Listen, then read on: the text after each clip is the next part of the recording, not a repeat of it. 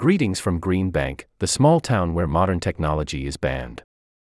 Although the condition is not widely recognized by scientists, people who believe they're affected by electromagnetic hypersensitivity attribute a wide range of symptoms to the ever-growing number of electromagnetic fields hidden in everyday life.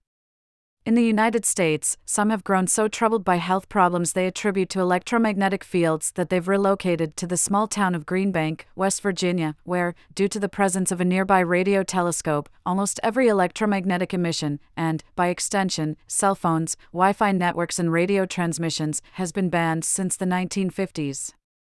This fragment from the feature-length documentary Green Bank Pastoral, 2020, from the UK-based Colombian filmmaker Federico Urdaneta explores how the lives of longtime Green Bank locals, scientists, and these Wi-Fi refugees intersect in this town of less than 100.